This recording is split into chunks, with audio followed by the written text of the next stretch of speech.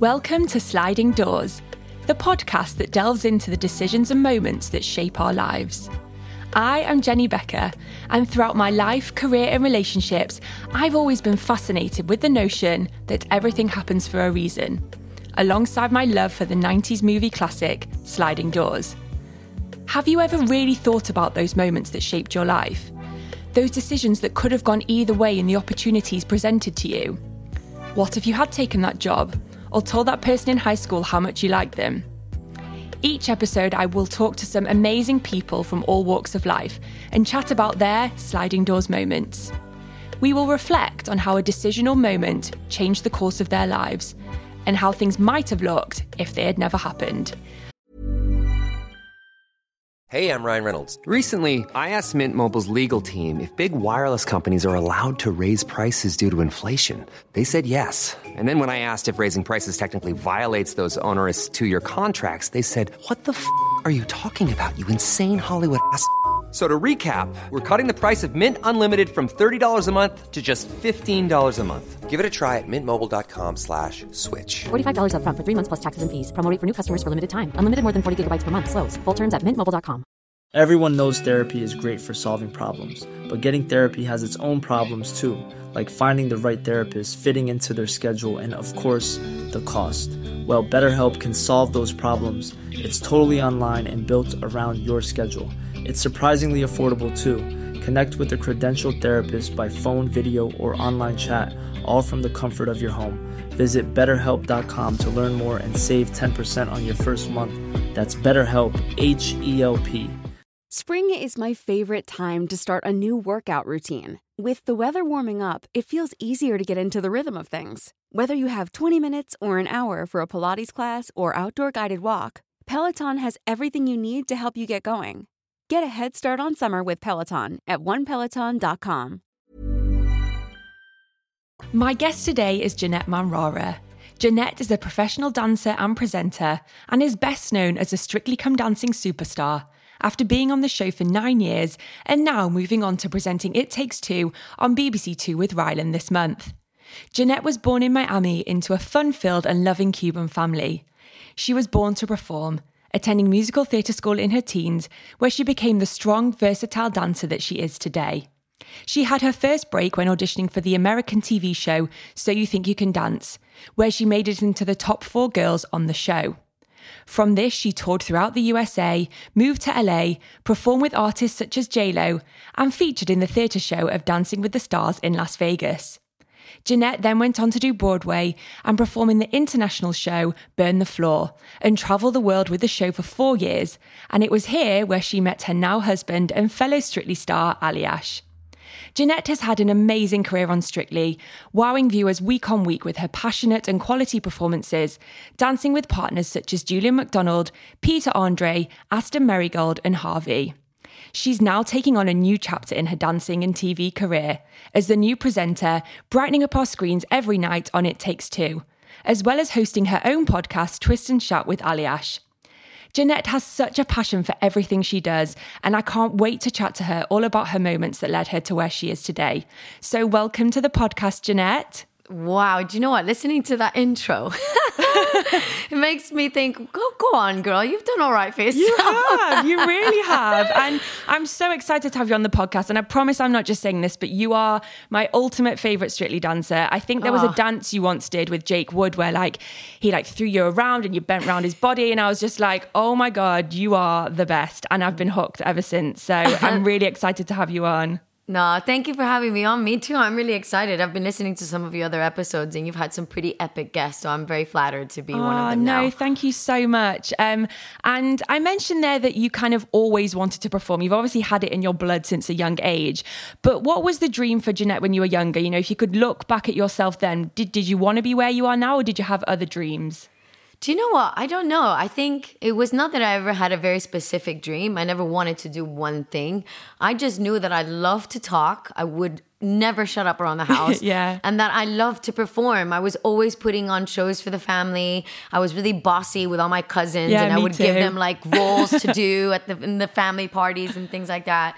And so I think, and dancing, it was just obviously, I mean, I'm Cuban, and I feel like the whole Cuban culture is based around dancing and salsa anyway. So I basically started dancing as soon as I could walk, you know? So I never really knew specifically what I wanted to do. I just knew that I loved to entertain, and that I loved talking, and that I loved dancing, and that I loved singing and acting. I just loved all of it. So yeah, it wasn't a specific big dream. I just knew, I don't know. I just always enjoyed putting on a show. Yeah. I mean, it's very evident. But I guess like growing up in a Cuban family, as you say, what was it like? Because I think, you know, I look at you and you have such a brilliant energy about you, and you're so positive. And as you say, like you just want to perform. But do you think a lot of it comes from that heritage and growing up with like such a big family?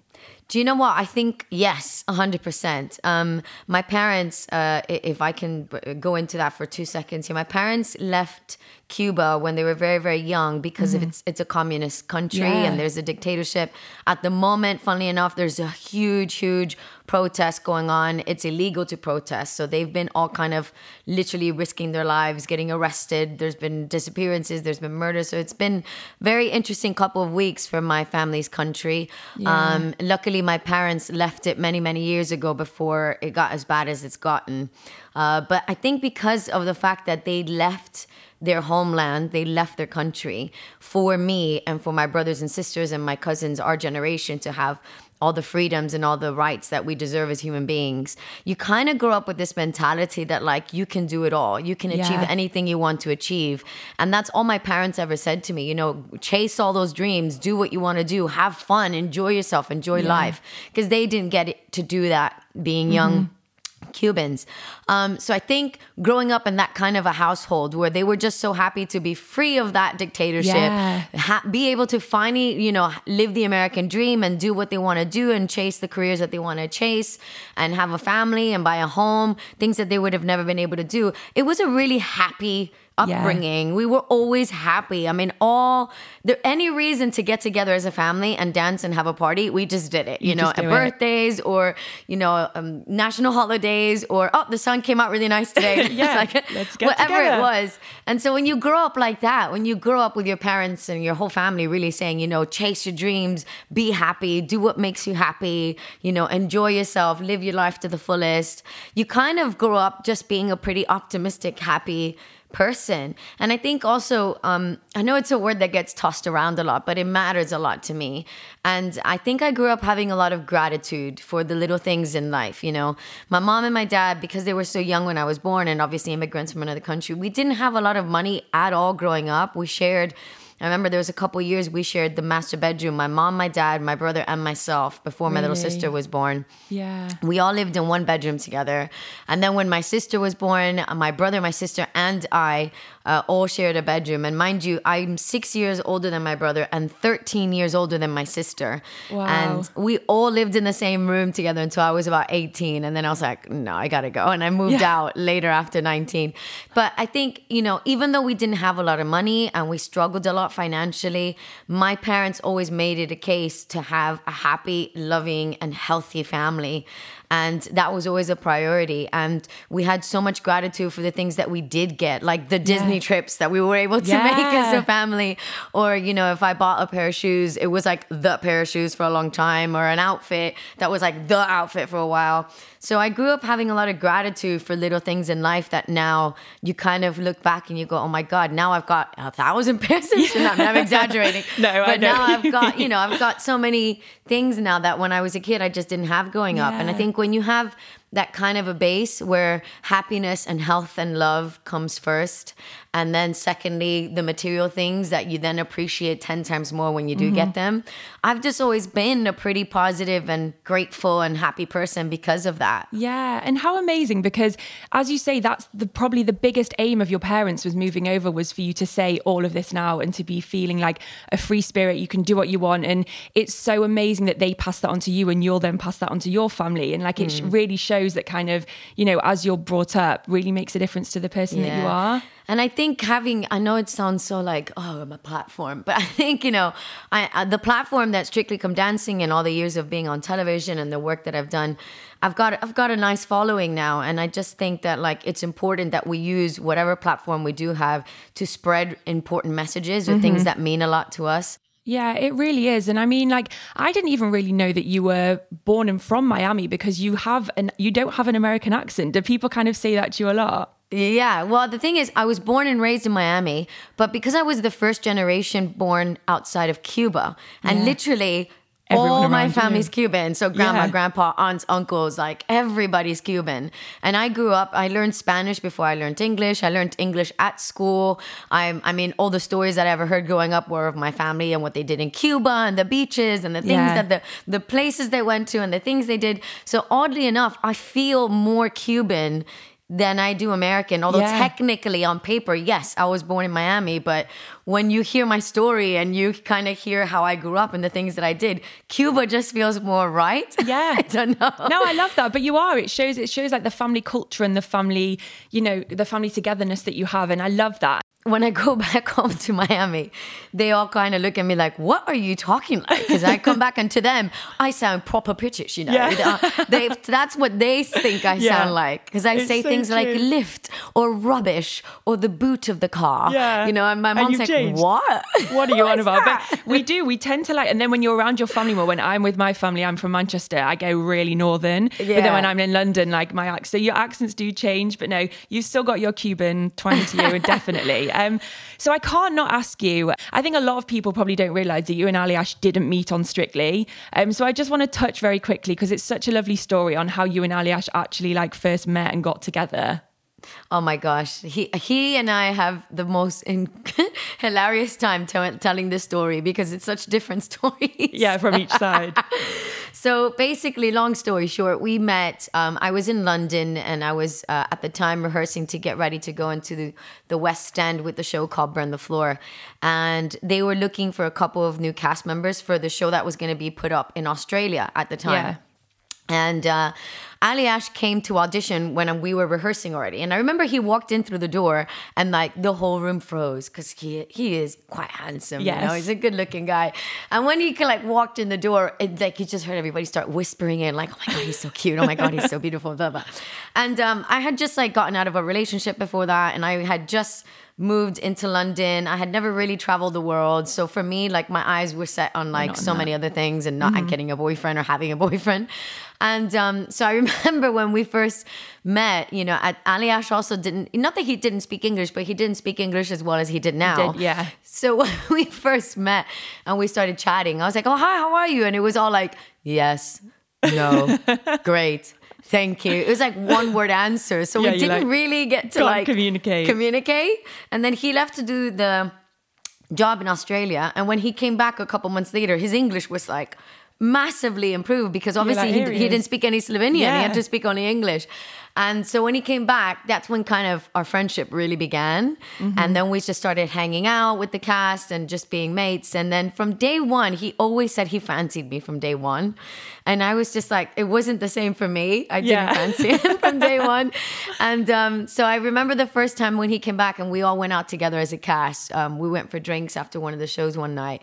And Aliash kept every single time, without fail, he'd be like, when are you going to let me buy you a drink? When are you going to let me take you on a date? And I would be like, no, it's not going to happen. You're just not my type. I just thought, nah, we're mates, we're friends. Like, let's just keep it at that. He lives in Slovenia. I was living in LA at the time. I'm like, this is never going to work.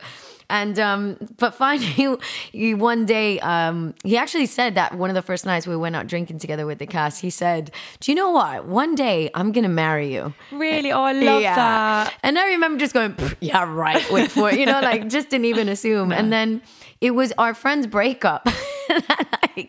I feel awful, but it was our friend's breakup that really kind of helped me see what Aliash was really like, because there was like the last straw, and I love the creativity of what he did. Yeah. He said, look, our friend's going through a really bad breakup. I think we should take him out for dinner and drinks. And I was like, what? The two of us? I'm like, is this another one of your schemes to try and get me to come out with you? Yeah. And then I thought, do you know what? Because it's so creative. Why not? Let's do it. And then we did. And I think listening to him talk about like life and marriage and relationships and love and family and all these like really deep and meaningful kind of conversations that you have when someone is a bit heartbroken, like our friend was, that's when I kind of really started changing my eyes for him, you know? That's when I started seeing him as someone that is just so wonderful on the inside and has so much emotional intelligence and had such a beautiful view on morals and life and the things that matter. And that was kind of the first like aha moment where I was like, oh my God, I think I do fancy you a little bit.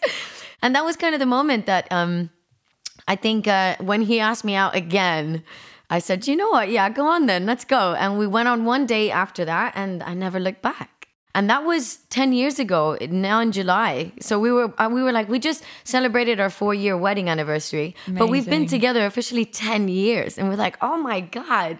But I think what I would say what has been nice about my relationship with Aliash, and I'm not a relationship guru, I'm not a relationship expert, but I think what has worked in our case specifically is the fact that we were, before anything else, we were friends. Yeah, 100%. And that has carried through into our relationship, then into our marriage, and now into our life together. Before anything else, we sit and we talk about things. Yeah. And I think in relationships, sometimes it's so easy to move fast. You know, you go on that day, you end up, you know, then getting together really fast, and you move in together really fast. And then you're like, we barely even really know each other. And we've taken our time really in every aspect. We were friends for a long time. We dated for a long time before we got engaged. We were engaged for 2.5 years before we got married. Now we've been married for 4 years before we even start having the conversations of starting a family. Yeah. So I think everything in our relationship has been slowly paced, which has been good because it's allowed us to still be Aliash and Janette individually. Totally. And still be together. Aliash and Janette as a couple. We're really happy. Well, I think you are a bit of a relationship guru. You might not think you are, but you're a very good example for people. And I guess I wanted to chat about as well. So we spoke a bit about how this year you're not a professional dancer on Strictly, you're going on to It Takes Two, which is probably this like very like bittersweet moment for you. Yeah. But was it a hard decision for you? Because, you know, it's a big pivot. I know that presenting, you know, you've done so many brilliant things on your Instagram and you're on TV loads. And I know that that's been a passion for you. Was it a hard decision to make to leave the show and go on to It Takes Two? Do you know what? It wasn't. It wasn't, but only because, well, I don't know how to explain it. It wasn't. It was both. Because I remember walking into It Takes Two almost 9 years ago, because it was in 2013 when I first walked in, and sitting down on the couch and meeting Zoe Ball and meeting the whole It Takes Two team. And we just sat down and we talked about dance and the weekend and how we felt and the new dance that was coming up. And I remember leaving, and Zoe did such a brilliant job at making me feel like £1,000,000, you know, in a wonderful way. And I just felt so elated after walking away from that conversation with her. And I remember thinking to myself, oh my God, that would be the dream job, actually. Really? To sit down and just make people feel good about themselves, cheer them on, talk about dancing, which is obviously a subject that is so close to my heart. I was like, oh man, one day it would be amazing if I could do that someday down the line, you know, when my dancing legs were done. So when the opportunity came up, I mean, I'll tell you a quick story. So I messaged Zoe Ball, because we're really close, Zoe and I. Yeah. And I messaged her after the announcement came on that she was no longer going to be doing It Takes Two. Mm-hmm. And I messaged her saying, oh my gosh, I'm going to miss you so much. You've been so brilliant these last, 10 years, I think she did it. And I said, whoever steps in is going to have some pretty big shoes to fill. But thank you for everything that you've done, and good luck in the next few years in the next endeavor. Yeah. And she wrote back, and she just, you know, thank you. And we did a couple of little things. And then she wrote, by the way, it should be you that takes over from me. Because she knows how much I love the show and how much I want to get into presenting. And so I think in a weird way, I was putting it out into the universe many years ago. She put it out into the universe for me. And I remember when she messaged me back that, I thought to myself, oh gosh, that would be amazing. But, you know, at that point, I was like, it's never going to happen. You know, I mean, I'm doing Strictly, I'm a pro in Strictly. Like, that was where my head was. So when they called me asking me if I would be interested in the, in the possibilities, I almost went, what? Like, that was the pinch myself moment where I thought, Don't get too excited. I was going to say, did you play it cool? Were you like, yeah, okay, I'll think. Or you well, like, no, I did not play it cool. I started crying and everything. And then I was like, God. Okay. And then I said to the person I spoke to, I'm like, I don't want to get my hopes up, but yes, I would absolutely, it would be a dream come true for me to host It Takes Two. And then they said, well, if it goes through though, you won't be able to dance on Strictly. So you'd have to say goodbye to Strictly Come Dancing.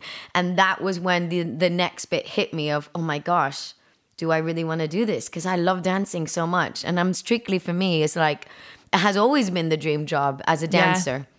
And then I immediately had that realization. And so I thought, oh my God, this is such a bittersweet emotion because I'm obviously so excited to be given just the possibility of doing it.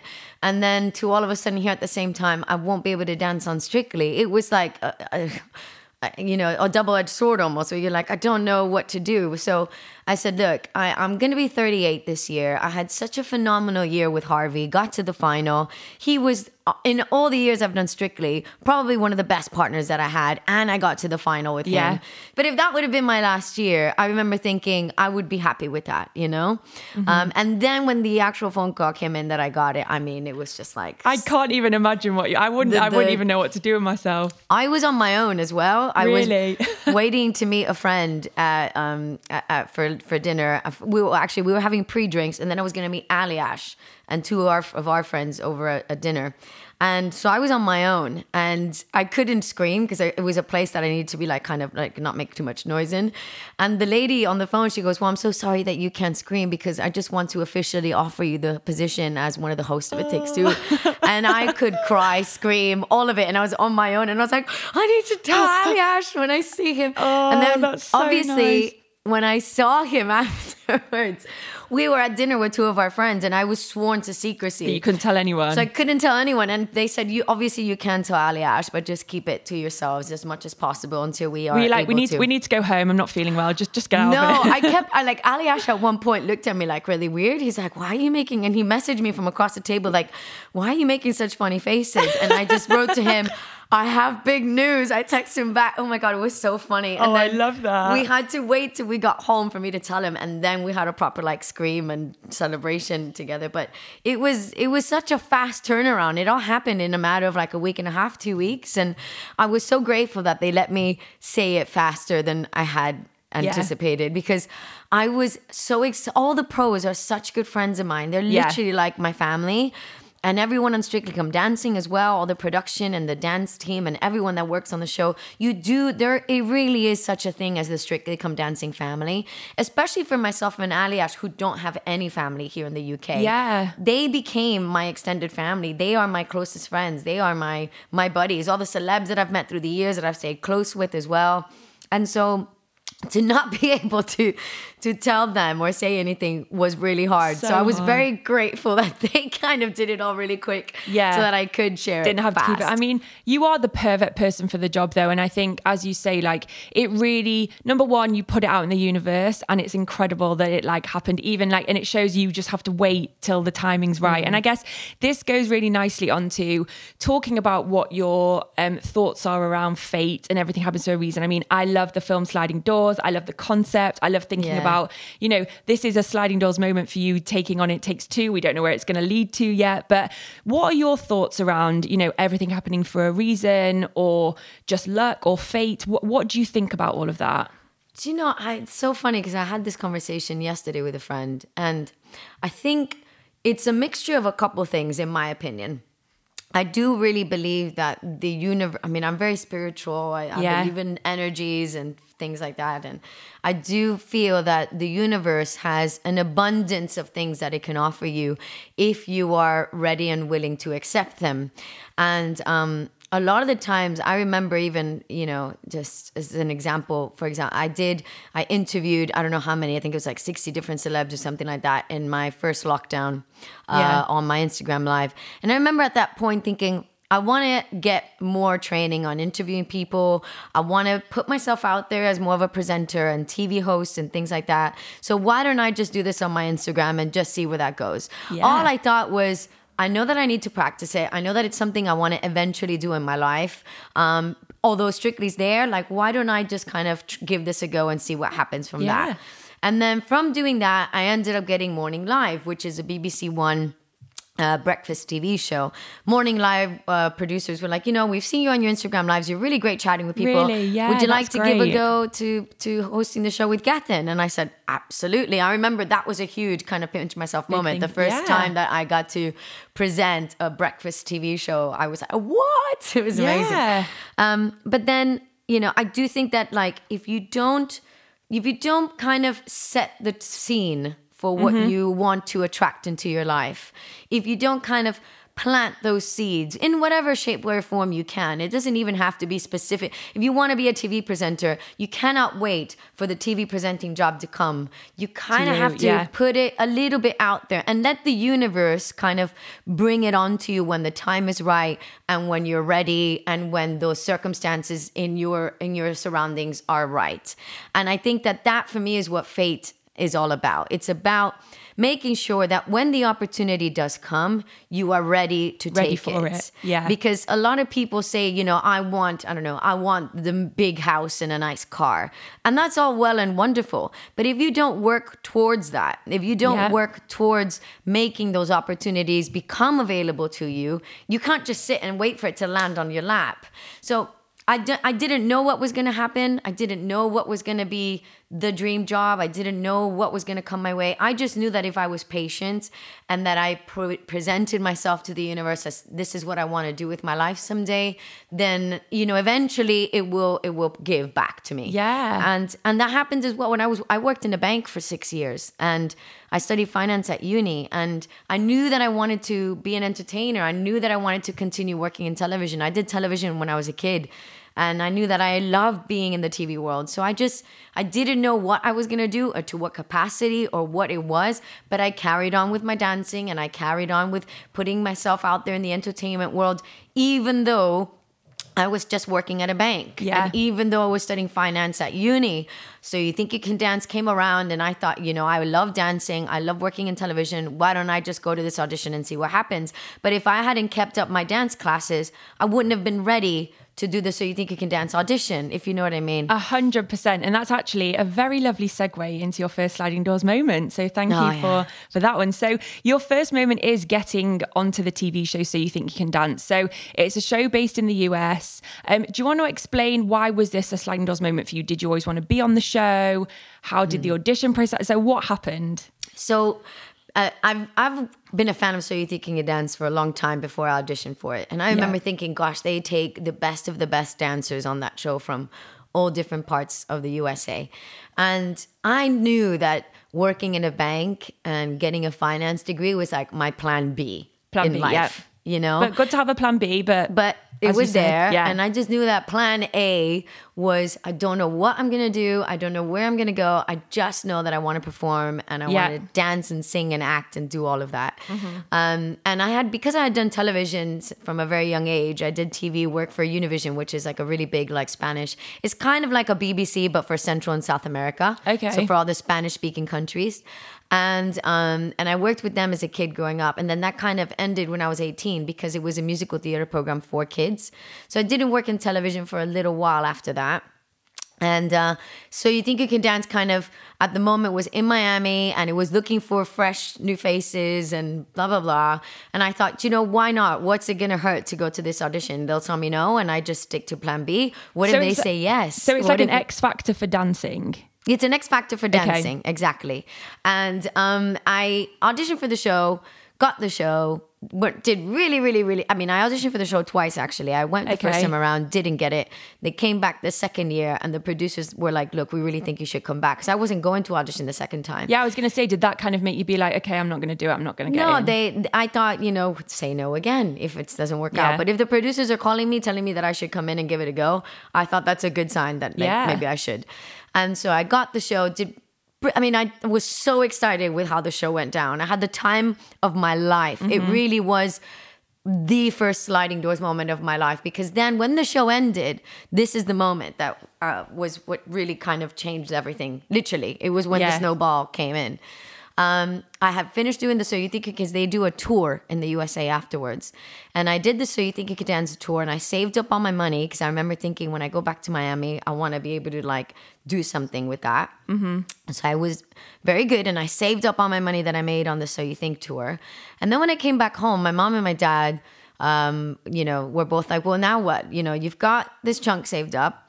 My banking job was still there. They called me and they said, we're ready to take you back. You've got your retirement plan, your insurance. You've got everything ready to go. We want to actually promote you to the next. I ended up becoming the assistant managing director of the loan servicing department for the national level of the bank. Really? So I never knew that about you. That's amazing. I was pretty nerdy, pretty book smart. Yeah. And so I had an amazing job that paid really, really well.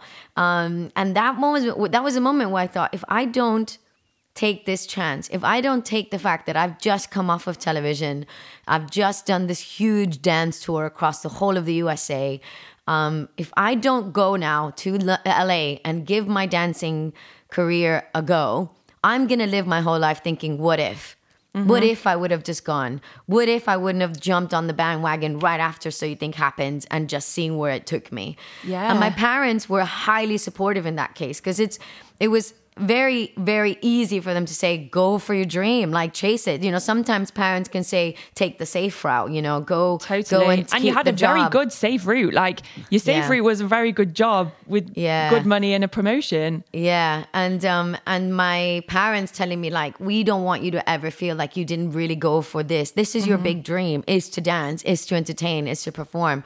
So they said, go, we'll help you move. So that was the sliding door moment, that decision to kind of give up my very safe, very well-paying, very logical career in banking and finance and move to LA with no job, no like concrete opportunity to just see what happens. Yeah. And I do not regret that decision for a second because that has been the decision that snowballed into everything else that has come into my life from that point on. Totally. And there were a lot of moments when I was living in LA that were really, really scary, where my bank account was diminishing. I wasn't getting booked for jobs because I'm so short and I look like I'm 12. I mean, I've always looked younger than I am just because of my height, I think. Yeah. And because I was at that time I was 24 years old. I looked like I was 16. I couldn't get the high school jobs. I did Glee, which I looked like I was in high school, but at the time, so I did a lot of Glee work. But I couldn't book like the really cool gigs, like the big stuff, because I just I was too short and I looked too young and blah blah blah. Which is now a blessing as you move on into later life because you still look very young. So I know, and I literally I'm so proud to be tiny and to be small and to be 5 foot and to be Latin. And that's why I love you dancing as well. Like it gives you such the way you can dance and move because of your height. I think is like literally. But it was. Do you know what it was? It was not easy to come to terms with that, I got told no 1,000,001 times, and it does, like anybody else, it does mess with your emotions and your confidence, because you start thinking, well, what is wrong with me? Like, why every single audition I would get to the final round and then not be selected because I was too short or I looked too Latina or I had an accent, and then eventually all those things that at that time of my life didn't work for whatever those specific jobs were, eventually were the exact reasons that I ended up getting what I got later, So, and that, I think that happens a lot in life. I think when we're little, we're all like thrown all these things about the way we look and the way our height and everything and the way we speak. And I think as you get older I think it's as well, you can embrace those things as well. And that they're things that make you who you are and not things. But it's hard because when you get the knockbacks all the time, you start to think there's something different. I mean, I want to talk more about your time in LA because that's your second moment in a bit. But I guess with the show So You Think You Can Dance, do you ever really think about, if you hadn't gone on that show, because I know this is the very beginning of, as you say, the big snowball. If you hadn't gone on the show, do you ever think, what would you be doing now? Because I guess, would you have stayed in your finance job? Like, I don't know. Do you know, I never really question things like that. I don't have any regrets in my life at all, because I feel like regretting is not good. Everything in life has happened for a reason, and as it should, to lead to this very moment. I do genuinely believe in that. Yeah. And so if I hadn't gone to So You Think, I don't know. I feel like Plan B would have maybe taken over. I feel like I would have, I don't know, found a different way to express myself artistically. I don't think I would have ever not been an artist. Yeah, I think I don't would either. have. I would have found something into some capacity that would fulfill my creative soul, you know, because I was very creative from a very young age. I've always wanted to entertain. I've always loved the arts. And I can't imagine that I would have just been that person that settled for Plan B. Like Plan A was going to be the mission no matter Always what. going to be there. And I guess it's a bit of kind of a role reversal of Strictly So You Think You Can Dance, because you're the contestant being judged. And I mean, I know you're judged on Strictly, but in a different way. Do you think it kind of gave you a really good grounding for when you did get Strictly, having that experience of being the contestant and being judged? Yeah, because I feel like I became more empathetic to my celeb partners.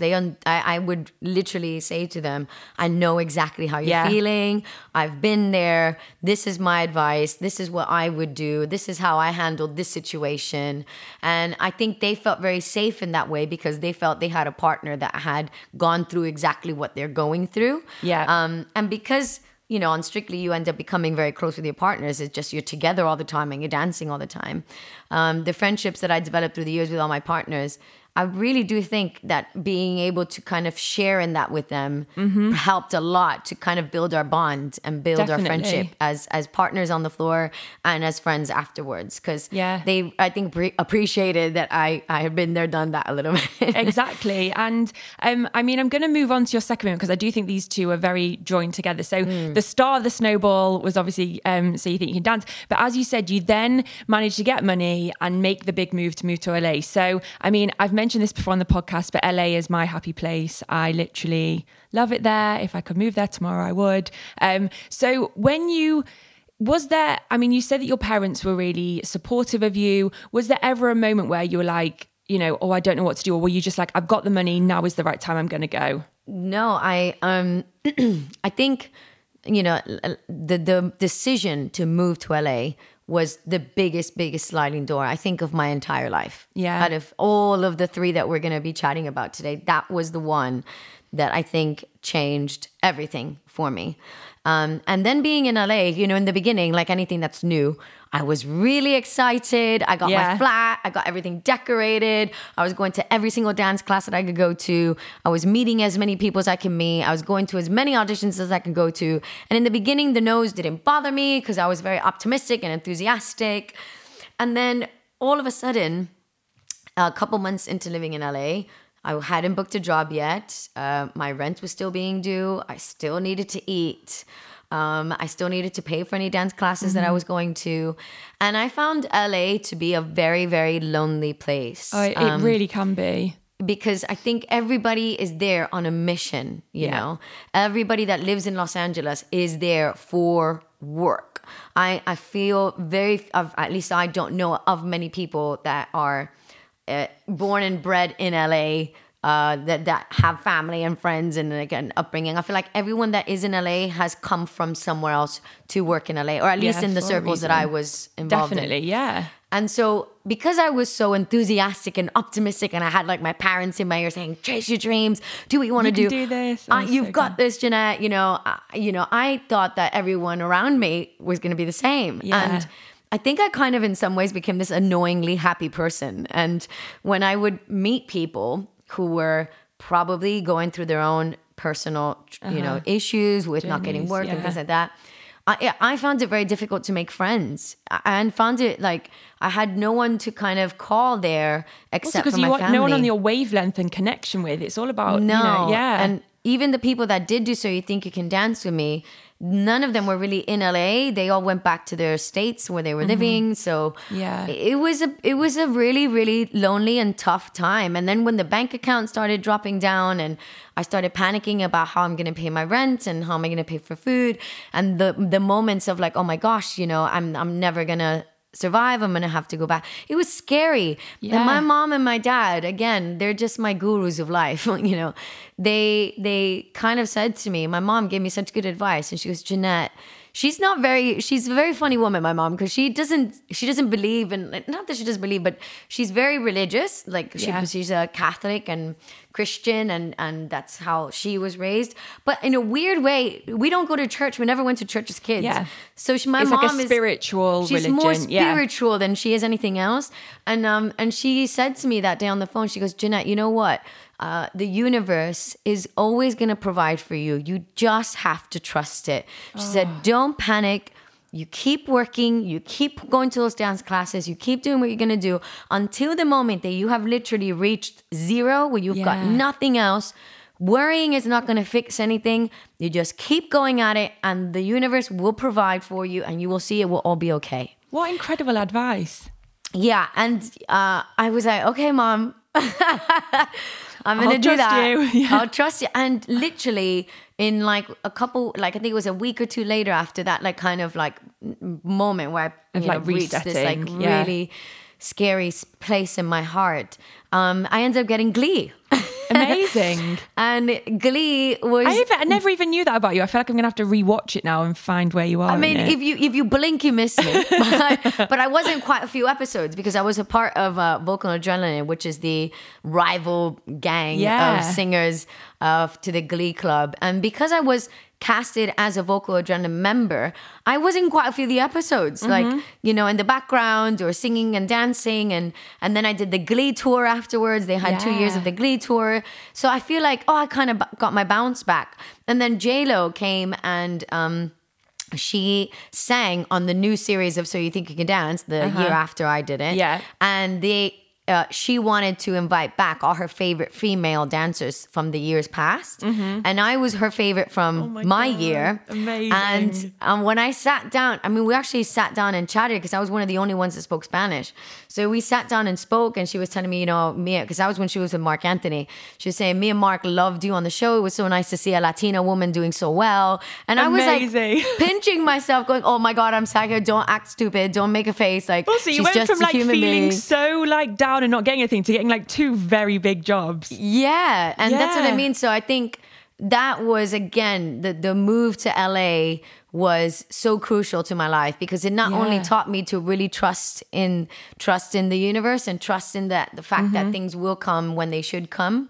But it also kind of made me feel confident in myself again, because I got Glee because of the way of who I am, because of being short, because of being Latina, because of being like overly happy. Life is great. Like, for all the positive things that you were finding really hard, it actually got you to somewhere that you like needed to be. And the same with the whole J-Lo thing. Like, she selected me to be a part of that like special program because she wanted me, Janette, And then like I got to be in the Oscars as well. I was in the Oscars, and it just kind of all started coming back. And it was like a catalyst. Yeah. And I think I had to maybe reach that like really low moment that really kind of like, oh my gosh, I don't know if I'm going to get through this, to really be able to bounce up and see that, do you know what? It will be okay in the end. Everything will be okay in the end. Oh, what a great story, because I think, your mum has a really big part to play in this, because I think,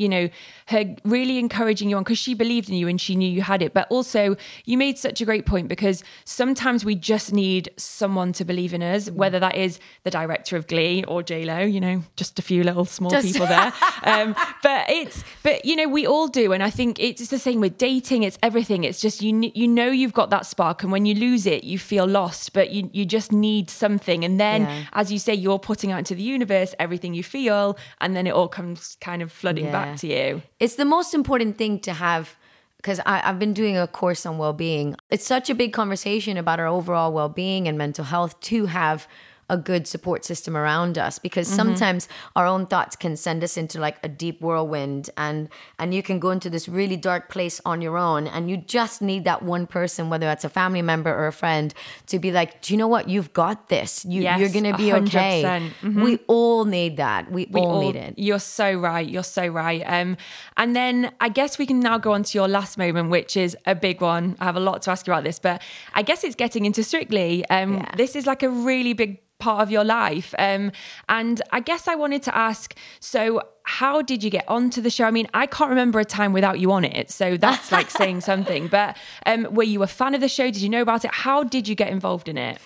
Oh, but you see, this is a great story too, actually. That's why I was excited to make it one of the sliding doors moments. So Ali Ash and I at the time, we were obviously already dating, and we were doing a show in the West End, Burn the Floor again. Yes.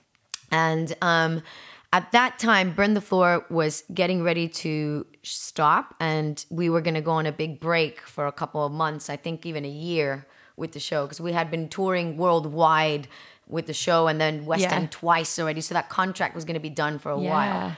And I, funny enough, got offered Dancing with the Stars in Los Angeles right at the beginning of my West End contract. And I remember thinking, I have to say no because I'm in a contract to do Burn the Floor. And I was so gutted because I thought I've just missed such a huge opportunity to do Dancing with the Stars. And I remember thinking, hopefully they'll take me next year or whatever it is.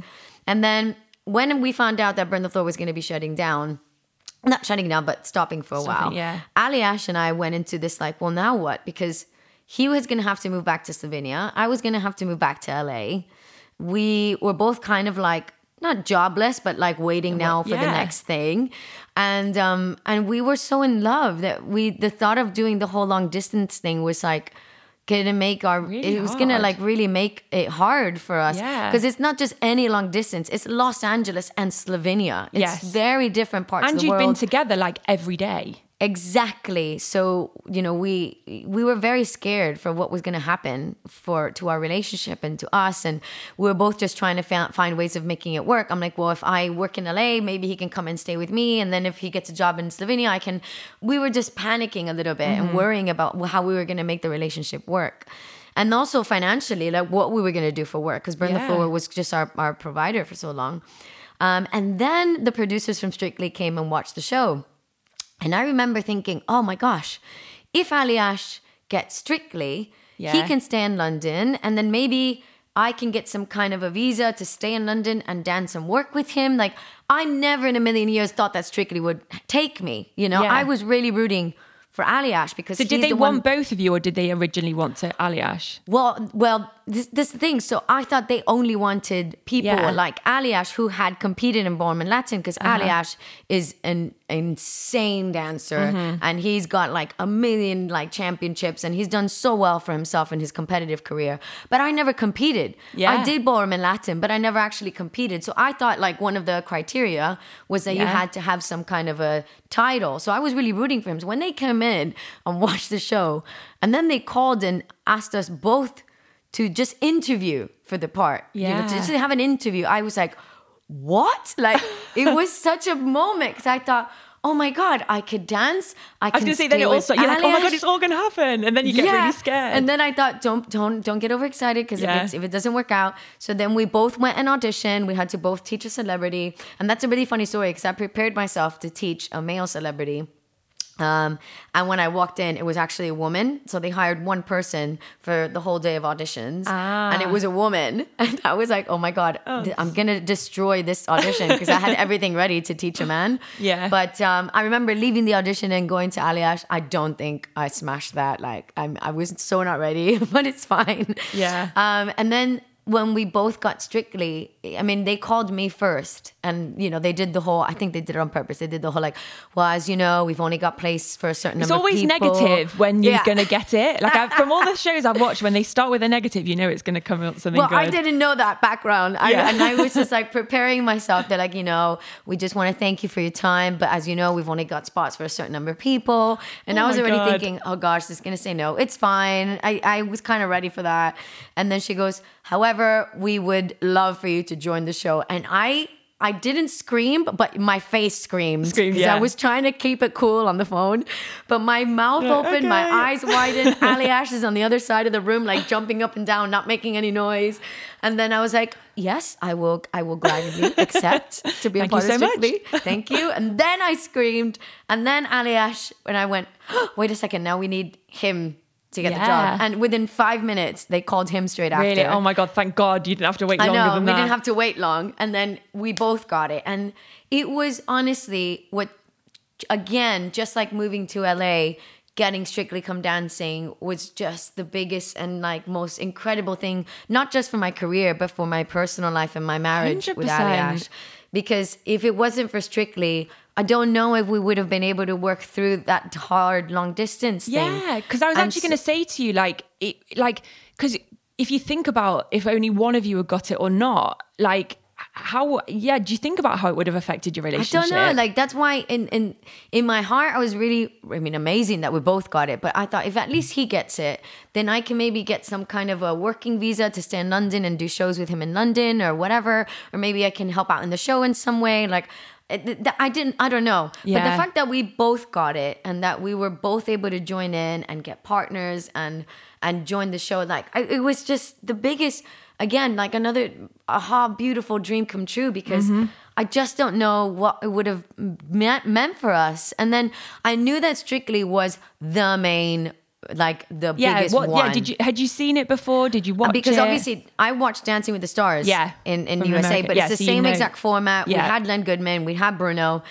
So it's the same exact format. But then when I started doing shows in the West End, that's when I found out, Strictly is the original one. Yeah. But I didn't realize how big of a program Strictly was here. Because in the USA, it was big. But the USA is like such a massive country. And they have so many different TV 50 shows. countries in one place. Yeah. They Dancing with Stars is a big show over there, but it's not like what Strictly Come Dancing is here in the UK. And I really felt that after doing the first year with Ali Ash. That's when we learned how much Strictly Come Dancing is loved by the UK public. And as you say, can become your family. Yeah. And I think it was so nice for Ali Ash and I, because that was when we kind of went, we're not only just dancing and choreographing and putting on a show, we are like making people genuinely really happy, like moms and dads and kids and grandparents and people of all ages and all backgrounds enjoy watching Strictly. And to be a part of that kind of like Saturday night tradition that leads up to Christmas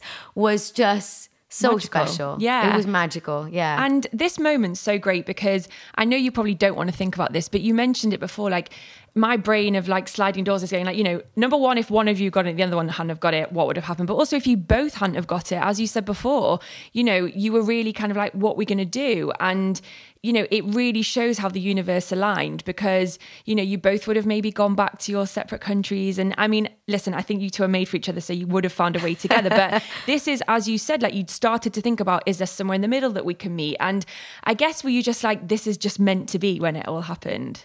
Yeah, I did feel like the stars aligned and everything has planned out the way as it should be. And this is I'll tell you a story. When I first started doing musical theater as a kid, one of the first dances that I ever did was One Singular Sensation from Chorus Line. Yeah. So there's a video somewhere out there of me in like a leotard with like character shoes and a hat doing One Singular Sensation. Then when I did So You Think You Can Dance, which was another part of my, I guess, dance career, we did One Singular Sensation as a group number choreographed by Mia Michaels. And I remember going, oh my gosh, I remember doing One Singular Sensation as a little kid. And now I'm doing it on TV on So You Think You Dance. That's amazing. Then fast forward a couple years later after that, we're in Blackpool with Strictly on the day of my birthday. Yeah. And we did this huge Blackpool number with all the celebrities to One Singular Sensation. And I was like, my gosh, this song is special. There's something really special about this song that keeps coming back into my life, into my career. And then the moment that I just that's it. I started crying and I was like, this is crazy. Like this song, I just think it's a sign that everything is happening in my life as it should be. Was doing it. My last dance ever on Strictly Come Dancing was with Harvey in the final, and it was One Singular Sensation. Amazing. In the gold sequin suits. Yeah.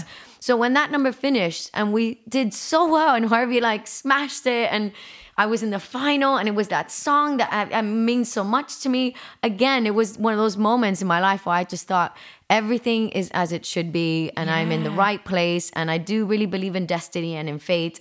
And I just think life has been happening as it should, for sure. Oh my God, me too. I have a song that follows me around that when I hear it, I like know something like good's going to happen. I love that theory so much and it's brilliant. And listen, you believe in it. And as you say, and now probably looking back, you're like, maybe that was because, you know, it's my time to like move on. And like, you know, it's so brilliant. And what's the biggest pinch me moment then from doing Strictly? I mean, I guess there's so many, but is there a moment that you look back and you're like, wow, I can't believe I got to do that? Oh gosh, there's so many. I've had so many incredible memories on Strictly. I mean, I remember one with when, I mean, you're a massive fan of Gloria Estefan. I feel like that was a big one for you. That was a big one. And she sang for me Happy Birthday in Blackpool.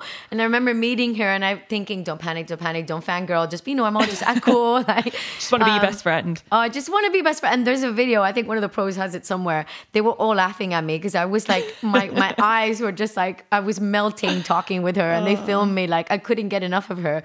But I think the beautiful thing about Strictly is just that there are so many wonderful memories through the years. I think my first ever show, doing that first ever group number, my first like red carpet when I saw all the, you know, the paparazzi and the fans and the journalists and just being in that space, like I kind of tend to like take myself out of a moment and just try and watch it from above in some way. Great idea. And I remember stepping back and just thinking, oh my gosh, this is actually happening. I'm actually doing Strictly Come Dancing. This is the red carpet. All the celebs are here. Oh my God, there's Len and Bruno that I've seen on Dancing with the Stars. And then like through the years, there's been a couple moments. I remember Jake Wood when we did our salsa that everybody was like, you know, that went down really well. A couple years after that, I mean, every year I had something special, but the ones that I can just pick out. Then when I met Will Bailey, a Paralympic champion, he obviously just taught me so much about perseverance, and he was just such an inspirational human being in himself. When we got to do the contemporary number together, where incredible. He kind of told his story, and it was that another moment of my life where I thought, oh my gosh, this is a person that was told he could not walk, and now he's dancing, and he's not just dancing, he's really expressing himself. He's really using music and movement to share an emotion, to share his story. And like, it was the first time I cried after I danced with someone on Strictly, because as a pro, you can't ask for more than that. I mean, the last 8 years on Strictly have been just some of the best memories of my life. And now to be doing It Takes Two and be able to help other people in those moments and be a part of those moments with everybody else, you know, it's really, really special. And it's so great to hear that, you know, you enjoy it, but I love hearing how much you enjoy making other people happy, and not just, as you say, the people that you work with, but the people at home. And I think, you know, when I really look at you and what you said about being younger and your positive outlook and like being able to spread that is just like infectious, and I love it. What will you miss most about being on the show as a dancer? Oh, well, definitely the dancing. I mean, that ballroom, that floor on Strictly, I always say that just magic happens on that floor. And I'm going to miss just being on that floor, dancing with the professionals. And I mean, they are like my family. So to not be in rehearsals with them, to not be on that floor with them is going to be really, really tough. But I know that they're all very supportive of me, and they're also excited for me. And I think what I'm going to miss the most as well is just that feeling of being a part of, like I said, Saturday night family tradition. So many people, especially in this last series after the year we've had with COVID and being in lockdown, so many people have come up to me afterwards and said, we're just so grateful that Strictly Come Dancing went forward because it brought joy in a time when our family really needed it the most. It brought escapism. It brought just happiness into people's homes, and made people smile, made people cry in good ways, and just gave them this feeling of hope, really, that 100%. It's all going to be okay. And I mean, I can do that to some extent on It Takes Two when I'm sat there on the couch, and I will try my hardest to keep doing that when I host a show. But Strictly Come Dancing on Saturday nights does that so brilliantly and so specially that I'm going to miss being a part of that. Yeah, but I guess, like, what are you most excited about? Because I mean, as you say, I love hearing the journey and the thought and the dream. What are you most excited about for doing the show? For It Takes Two, oh my gosh. I'm the most excited to sit down and listen to the new celebs like feelings and stories and what they're going through. Just because I've always been like the biggest cheerleader on Strictly. All the pros laugh at me, and even in Claudia's area. You cheer everybody on. Yeah. They all laugh at me because I scream for everyone every single year. And I'm just like, I become all the celebs. Like they call me mom. I'm like the mom of the pros as well, because they all come to me for advice. Because I'm just such a fan of people experiencing wonderful things. And when you see it happening, you're just like, yes, you did championing each other. I champion them a lot. So what I am going to look forward to the most is the ability that I will still have to be able to do that for them, to kind of sit down and listen to their stories and share their stories and champion the partnerships, champion the celebs, really champion the pros. Because for me, they are the superheroes of Strictly. They are the ones that really are the backbone of what this show is all about. So I'm really looking forward to just be that person for them and like really kind of be there, I don't know, everything. Yeah. Be like, you've got this, you were amazing, or don't worry if you got that score. Like, just move on. Oh, it's so good. Oh, Janette, I'm so excited to see you on It Takes Two. And as you said, I think you're the perfect person for the job. It's so lovely to like hear someone that's so passionate about what they do, but passionate for other people as well. And you'll do an incredible job. So we can't wait to see you on there. And thank you so much for sharing all of your moments with us today. It's been brilliant to hear all about your journey and what your kind of dreams have been and where you've got to now. And we're really excited to kind of see you on your next chapter. Oh, thank you so much. I've absolutely loved it. Thank you so much for having me. It's been such a great conversation. Oh, thank you so much, Janette. Thank you. Bye-bye. Bye. Thank you so much for listening to this episode of Sliding Doors. If you've enjoyed our chat and found it inspiring, I would love it if you could rate, review, share, and subscribe. Thank you so much.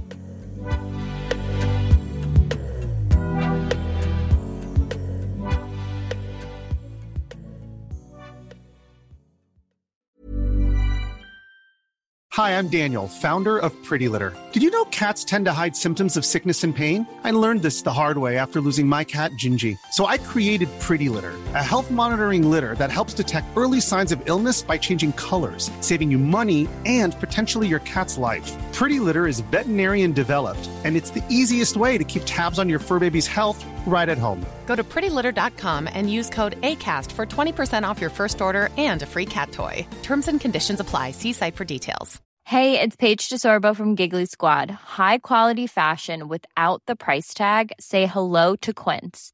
I'm snagging high-end essentials like cozy cashmere sweaters, sleek leather jackets, fine jewelry, and so much more. With Quince being 50 to 80% less than similar brands. And they partner with factories that prioritize safe, ethical, and responsible manufacturing. I love that. Luxury quality within reach. Go to quince.com/style to get free shipping and 365-day returns on your next order. Quince.com/style. Hey, it's Paige DeSorbo from Giggly Squad. High quality fashion without the price tag. Say hello to Quince.